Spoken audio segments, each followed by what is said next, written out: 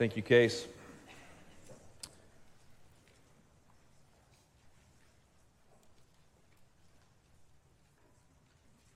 You pray with me.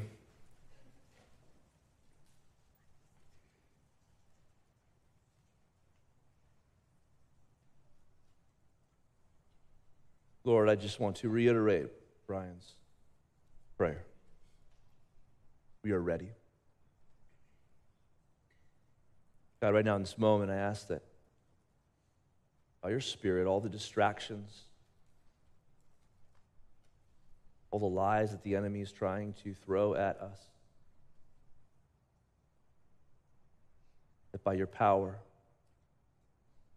you would connect us. We'd open up the eyes of our hearts. We would see truth. We would eat of your grace.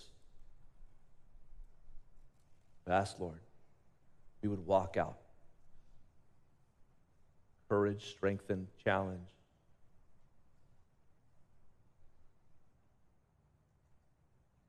We would walk out breathing a sigh of belonging.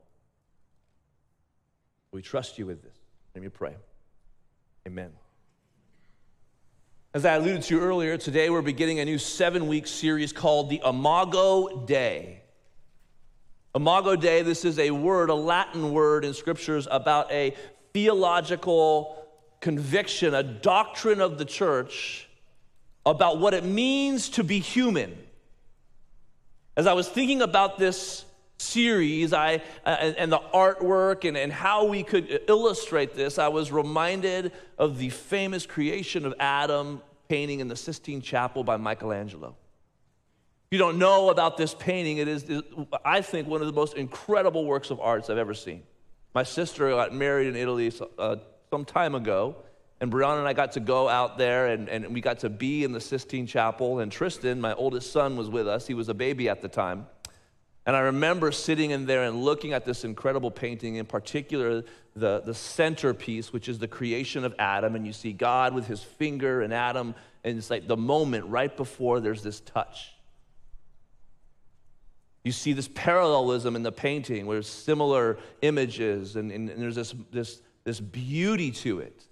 There's power to it. You see God swooping in, and Adam is kind of leaning back, and he needs this support, and he needs this power in his life. I also remember something that Tristan could say that not a lot of people could say is I remember changing his diaper in the Sistine Chapel.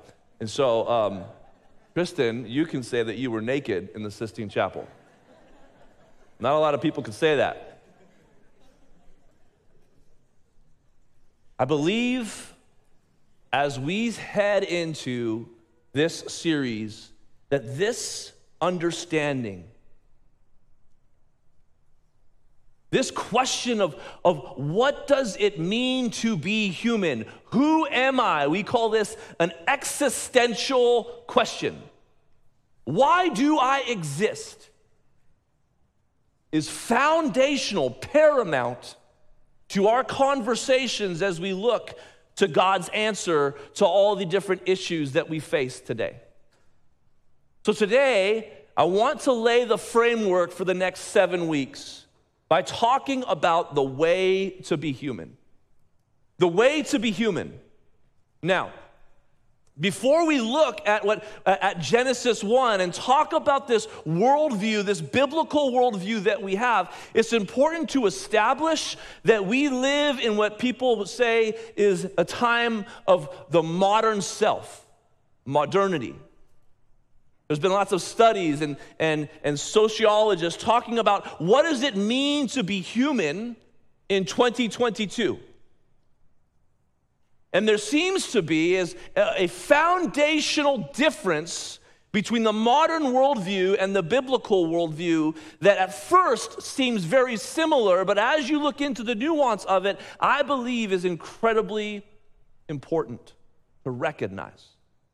And when I say the modern worldview, I want you to hear this. This is the air we breathe.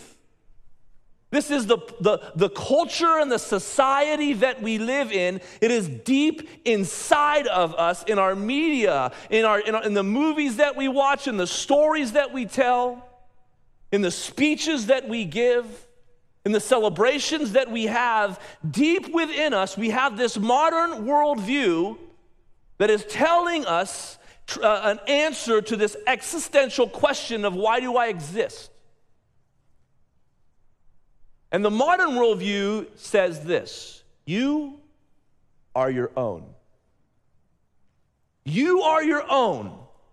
You own you. Who you are is important, is unique, and nobody can tell you what you say. Nobody can tell you what you believe. Nobody can tell you how to dress. Nobody can tell you what your gender is. Nobody can tell you what moral decisions you can make. You are your own. We see this in culture and society. There's this book I've been reading that really helpful, I think has been really helpful to me in this understanding of the modern self, by a guy named Alan Noble. He wrote a book called You Are Not Your Own. If you're a reader, I would encourage you to read this.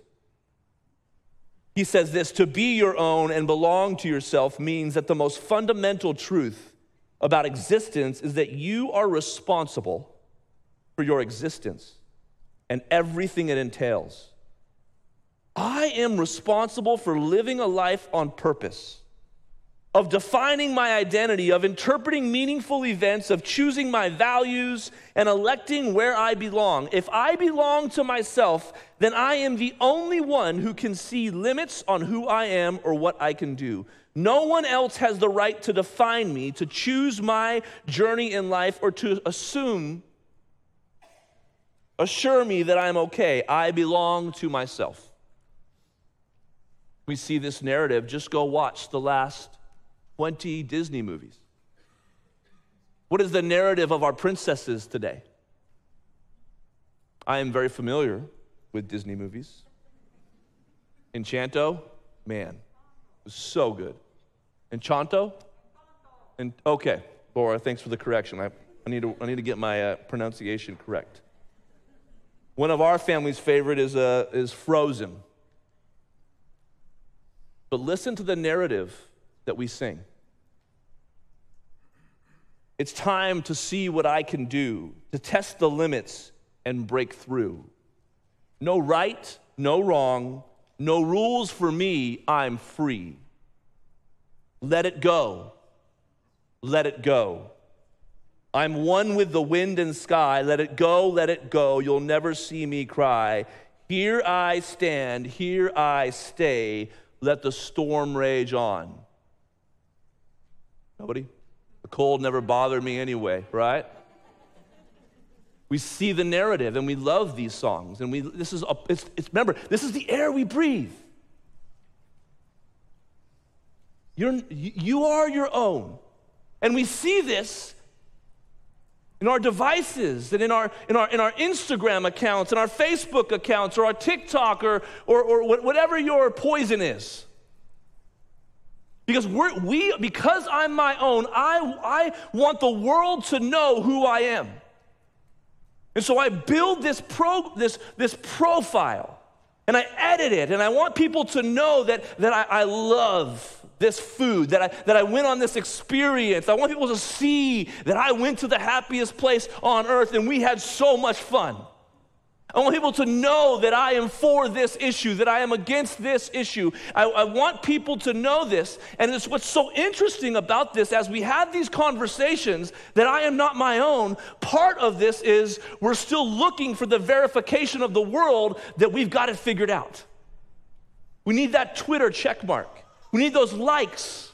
We need those comments. We need the world to say, yes, Logan, you are creating a good profile. You are your own, and we validate who you are. And the problem is this modern worldview is leaving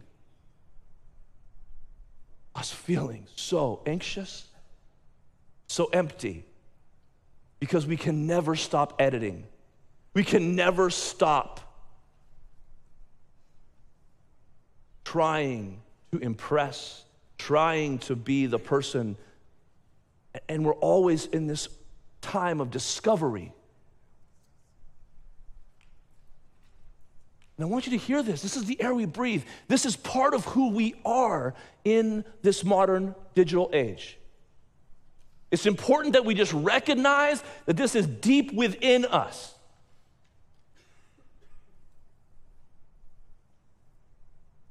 Greg Barnes says this, another book that I would encourage you to read, a book called Body and Soul, and very helpful to me. He says this: if we believe in God, that's an assumption, because the modern self, many of modern people today don't believe in a transcendent God that exists outside of us. Truth is internal. Truth is inside of me. It's about what I believe. He says, if we believe in God, we've reduced the almighty God to a lunch lady who stands behind the counter and dishes up made-to-order lives. But the great problem with this fantasy is that it forgets that we are mere creatures. Somewhere along the way, we begin to think of ourselves as our own creators.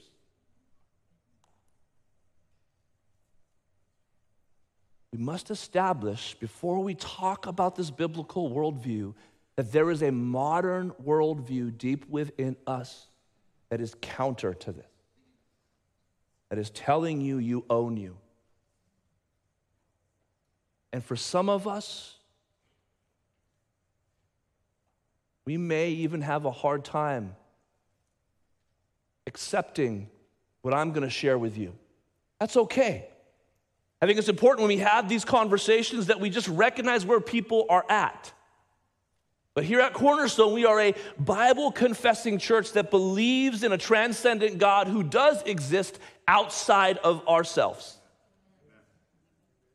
and who's given us his word that is inerrant, that is helpful and useful for teaching, rebuking, correcting, and training in righteousness, that when it is declared, it will not return void. And in his word, in Genesis 1, we get a biblical worldview that answers this existential question of why do I exist?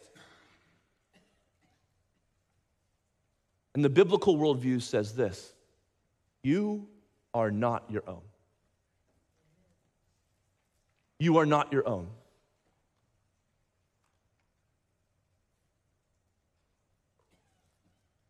Genesis 1, verse 26 says, as we look at the creation account, this wonderful Hebrew literature that God has given us to help us understand what we believe to be our design, our existence. It's so foundational, says this: God said, let us make man in our image. First, we see a plan. In our existence, there was a plan. God, the triune God, Father, Son, Holy Spirit says, let us make man in our image. We see a plan and we see a pattern. There's a pattern. He says there's something about our creation, our existence, that is patterned after God, after our likeness. And let them have dominion over the fish of the sea and over the birds of the heavens and over the livestock and over all the earth and over every creeping thing that creeps on the earth. So God created man in his own image. In the image of God, he created him. Male and female, he created them. Notice here it's saying male and female. All of us reflect the image of God. So the question is what does it mean here in the Hebrew when God is telling us existentially we are created in God's image? What does this mean? This word image, the Hebrew word Salem, we see this word throughout. If you watch the video, I encourage you to read yesterday. We sent emails out on Saturdays with kind of a little appetizer for today. I would encourage you, when you get those emails, to watch those videos. Those are, I believe, super helpful to us in these conversations. This word for Imago Dei, for the image of God, we see in the story of Scripture. It's a representative of him. Who he is, we reflect.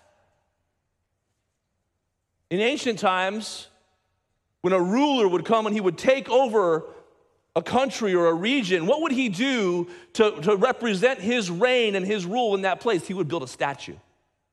And whenever you saw that statue, you would see, oh, that is the emperor's reign. He rules there. And God, in his sovereignty, said, I'm going to create man in my image, and there's going to be a purpose to them, right? He says, you will have dominion, you will rule. There is a part of that.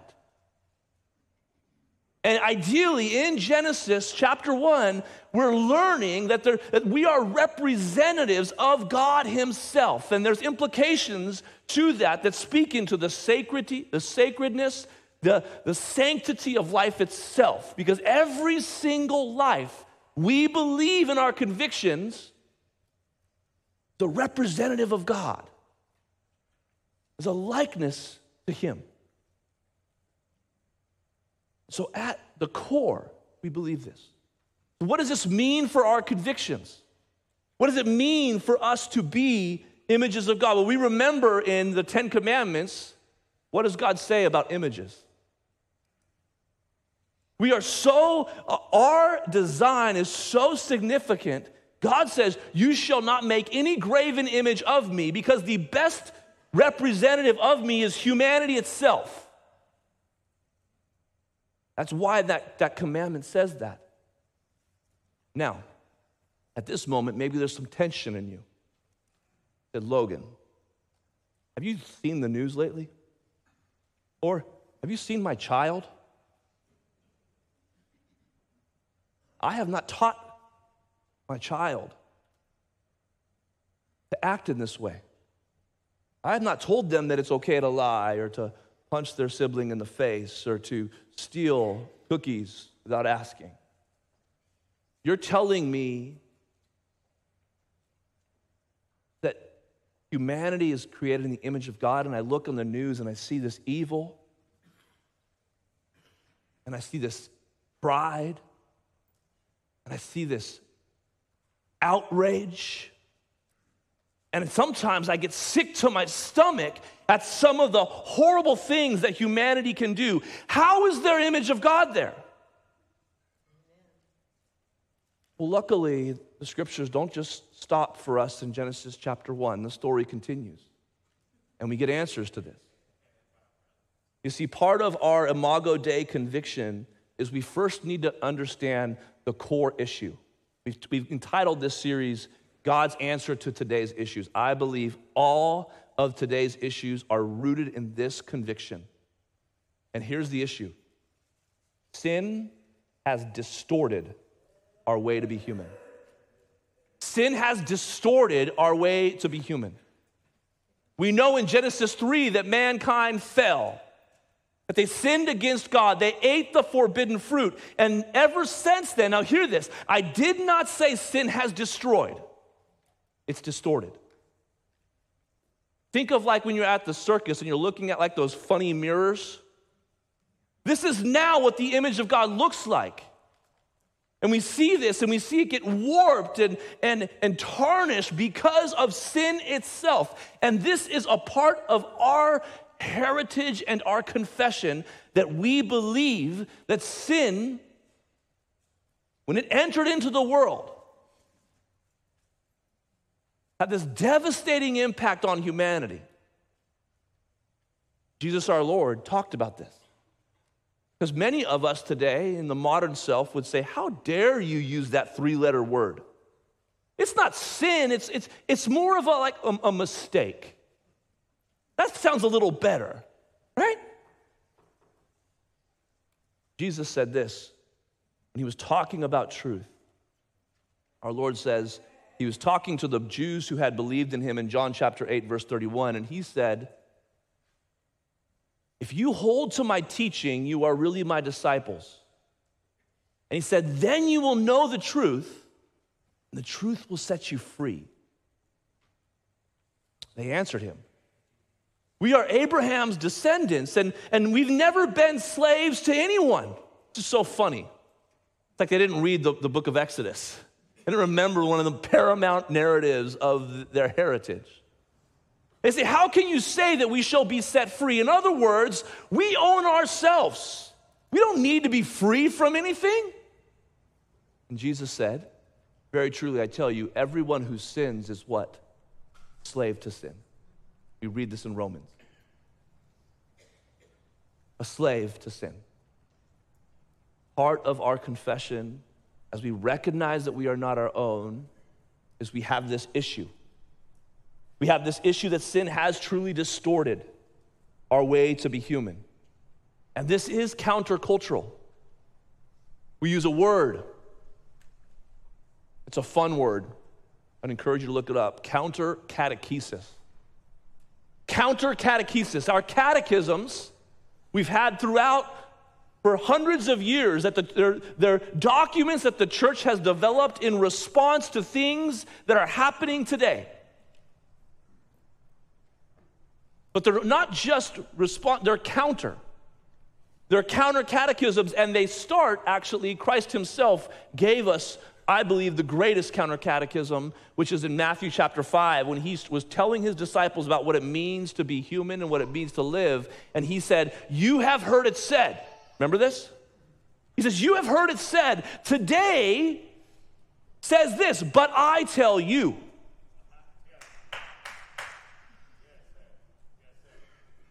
He says, you have heard it said, love, hate your enemies. Love your neighbor, but hate your enemies. But I tell you, pray for those who persecute you. It's counter-cultural, counter-catechesis. We were having a conversation this week with my daughter Ruth. We were talking about our nemesis. Everybody in my family has nemesis at school. We also call them enemies, okay? People that you don't get along with. We were talking about Matthew 5. And Ruth crosses her hands and just says, I hate my enemies. I did not teach her that. I pray. So then, as any good father would do, I just said, well, open with me to the book of Matthew chapter 5. Not really. But we have in these conversations that Jesus calls us to a way that is counter to even our own deeply distorted ways. And here is our conviction. We understand that there's an issue, but notice what I love in this series is I didn't say the answers to today's issues. As we talk about Imago Dei, we're not talking about the answers, we're talking about the answer.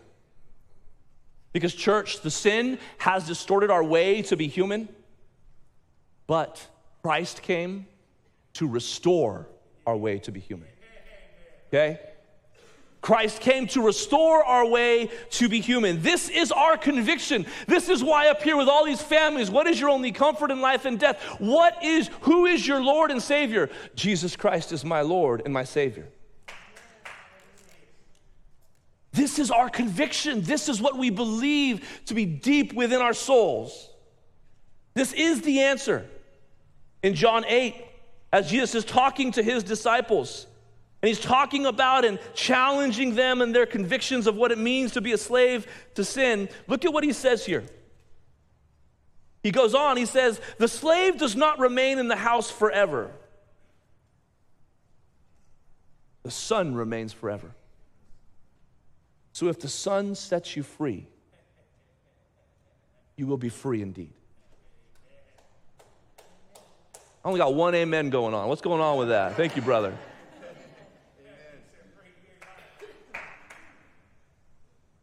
We see this.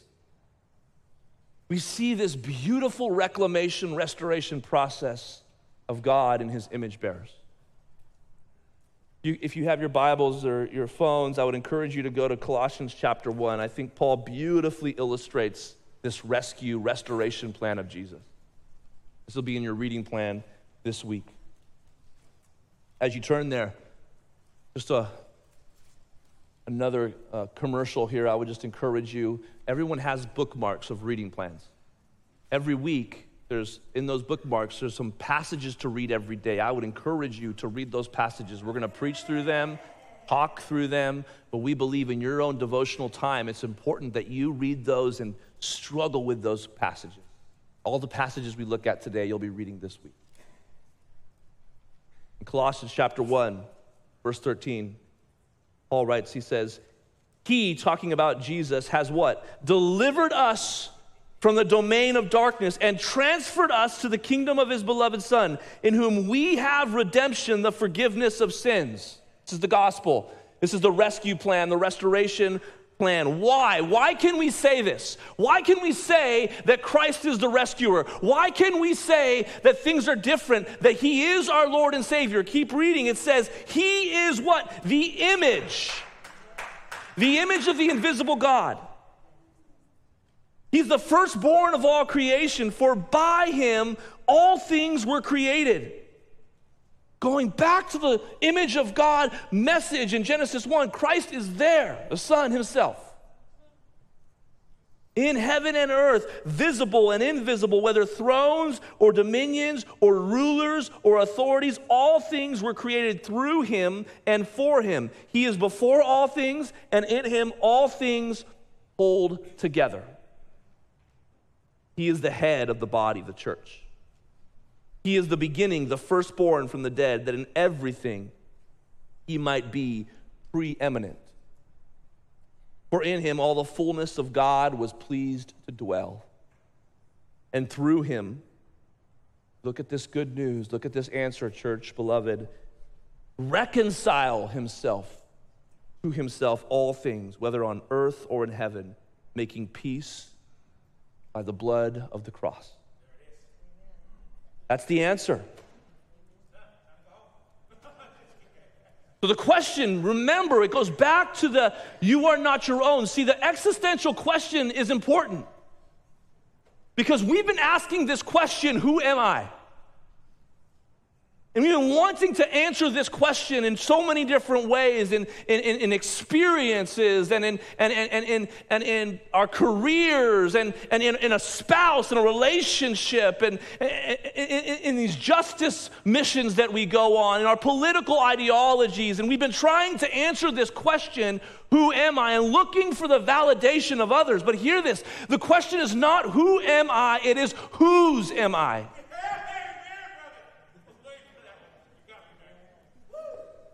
And as we ask this question, it's about a response here. If I ask this question, there's some implications for you and I. And what are the implications? What if we believe this biblical worldview that says you are not your own? What are the Imago Dei implications? This is a question that was asked 500 years ago. There's a university called Heidelberg. And there was a lot of tension in the church on what we believe.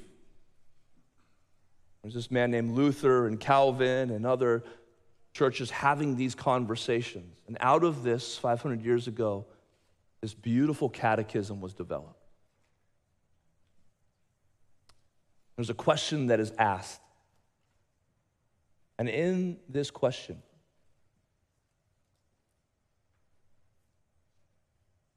it said this: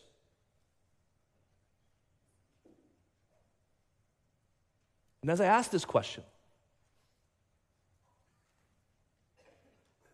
perhaps maybe you feel some angst about who you are. Perhaps maybe you feel some anguish and some struggle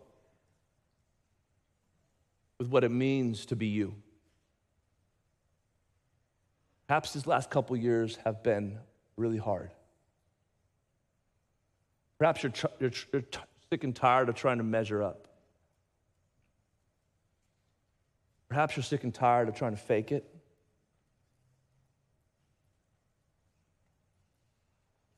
Question is this: what is your only comfort in life and in death? You put this on the screen, the Heidelberg Catechism. Beloved, what is your only comfort in life and death? That I am not my own, but belong body and soul in life and in death to my faithful Savior, Jesus Christ. He has fully paid for all my sins with his precious blood. He set me free from the tyranny of the devil.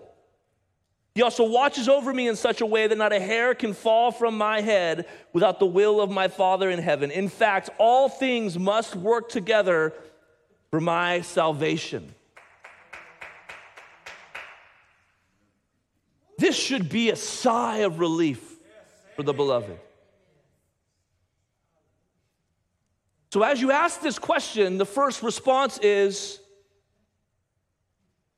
I belong to Christ in body and soul. The Imago Dei implication is a statement of belonging. I belong to Christ in body and soul. It's important. You talk about body and soul. It's not just saying soul, which many people say, well, this soul is more like an eternal thing, and that's about like getting to heaven, and so I'll belong to Christ someday. No, this confession says body and soul. Right now, in this moment, I belong to Christ. So how I live, how I act, how I talk, how I engage is related to this. I belong body and soul. Second, out of my belonging I behold Christ as I follow his ways.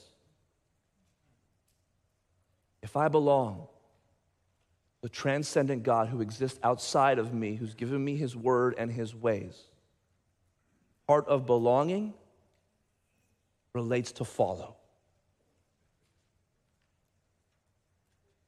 And I love the word behold.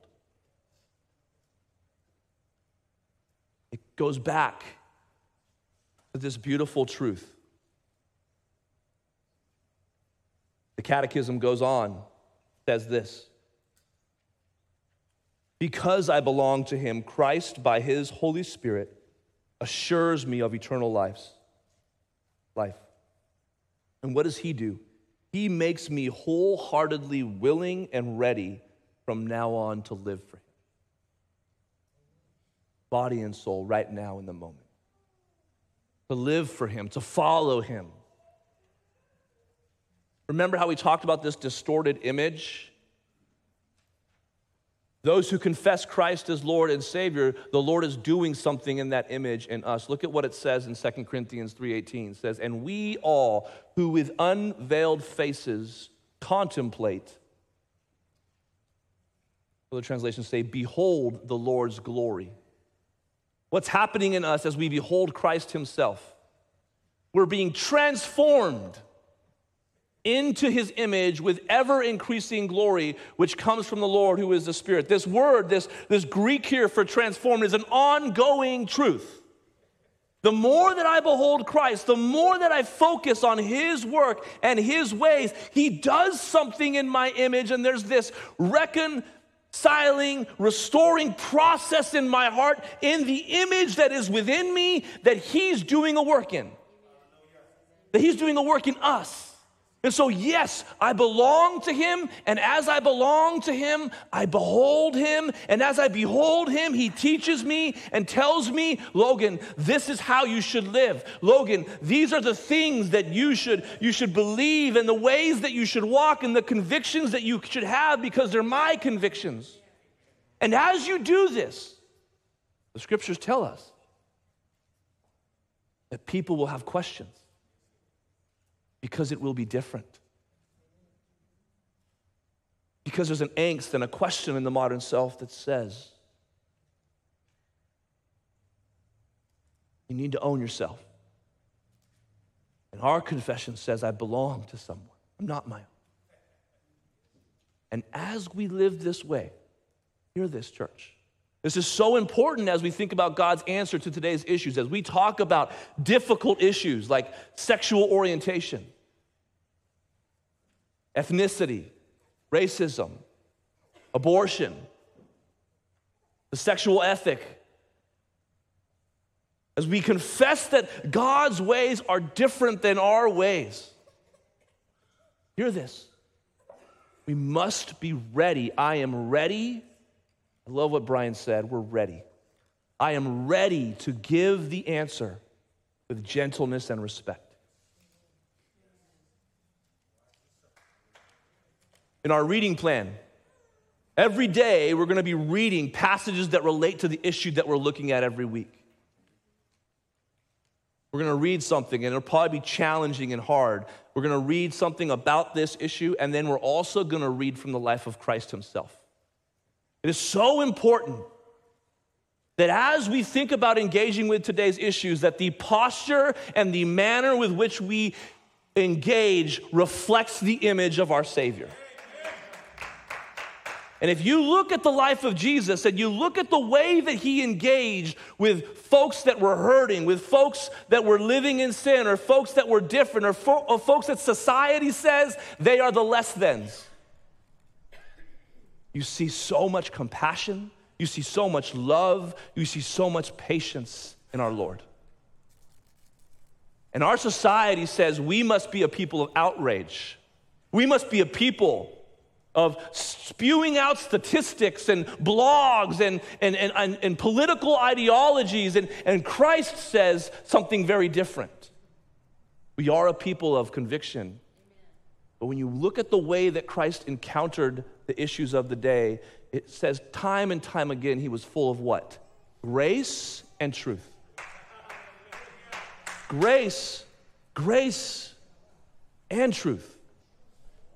Two sides of the same coin. Peter writes about this in the church. He's writing to a persecuted church that is countercultural. He says this, in your hearts, revere Christ as Lord. Always, church, be prepared to give an answer to everyone who asks you, to give the reason for the hope that you have.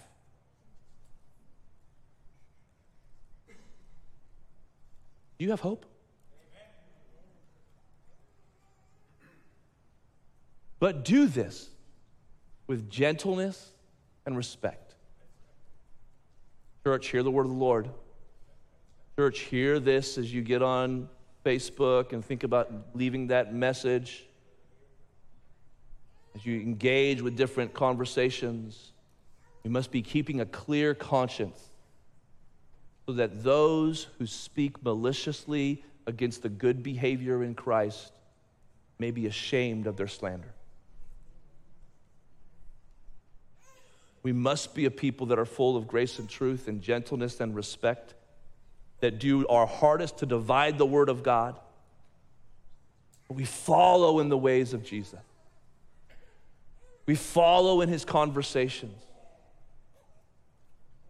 And as you think about this, as we engage with these truths, my prayer for you,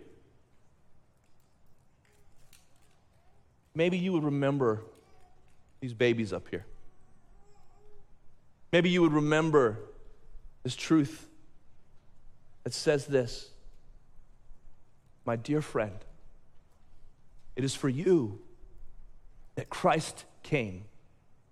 It is for you that he died and conquered death. It is for you that he rose again, though you know little of this little one. Yes, you're a little one. We love because he first loved us. This is the grace upon grace that we experience, the good news of the gospel that we must be ready to share with gentleness and respect and honor. And I just want to encourage you as we go into our groups and we have these conversations and we have probably more questions than answers. And we also encounter, even in the church, we have different conclusions and different responses to things. Let us always remember that there is one answer to the issues. It's Christ himself. And the more that we behold him, the more that we focus on him, he will transform us into his image. He will do, I believe this with all my heart. And we need to be a people that confess this together, amen? So in a few moments, I'm gonna pray. And then after I pray, we're gonna sing a couple songs. We're gonna sing a song called Great Are You, Lord. It says, it's your breath in our lungs. That's a statement, a confession that we are images of God. And the very breath we breathe is the breath that God has breathed into us. And then we're going to sing a song called The King of My Heart. A song where the church confesses together, Jesus, you are the King. My hope as we sing these songs, that these would be confessions that we are not our own. And that we would continue to consider the rest of a transcendent God who in love, graciousness, created us with purpose. You pray with me. Heavenly Father, thank you. Thank you for your word today. Lord, thank you for the reminder that we are image bearers, that every person we interact with is an image bearer, a reflection, a representative of you. I pray, Lord, I ask God by your Spirit that as we engage in the upcoming weeks and months with some of these very difficult things that are hard to talk about but are important because you give us truth about them, I pray, Lord, that we would always have on our mind the truth that every person I interact with is an image bearer.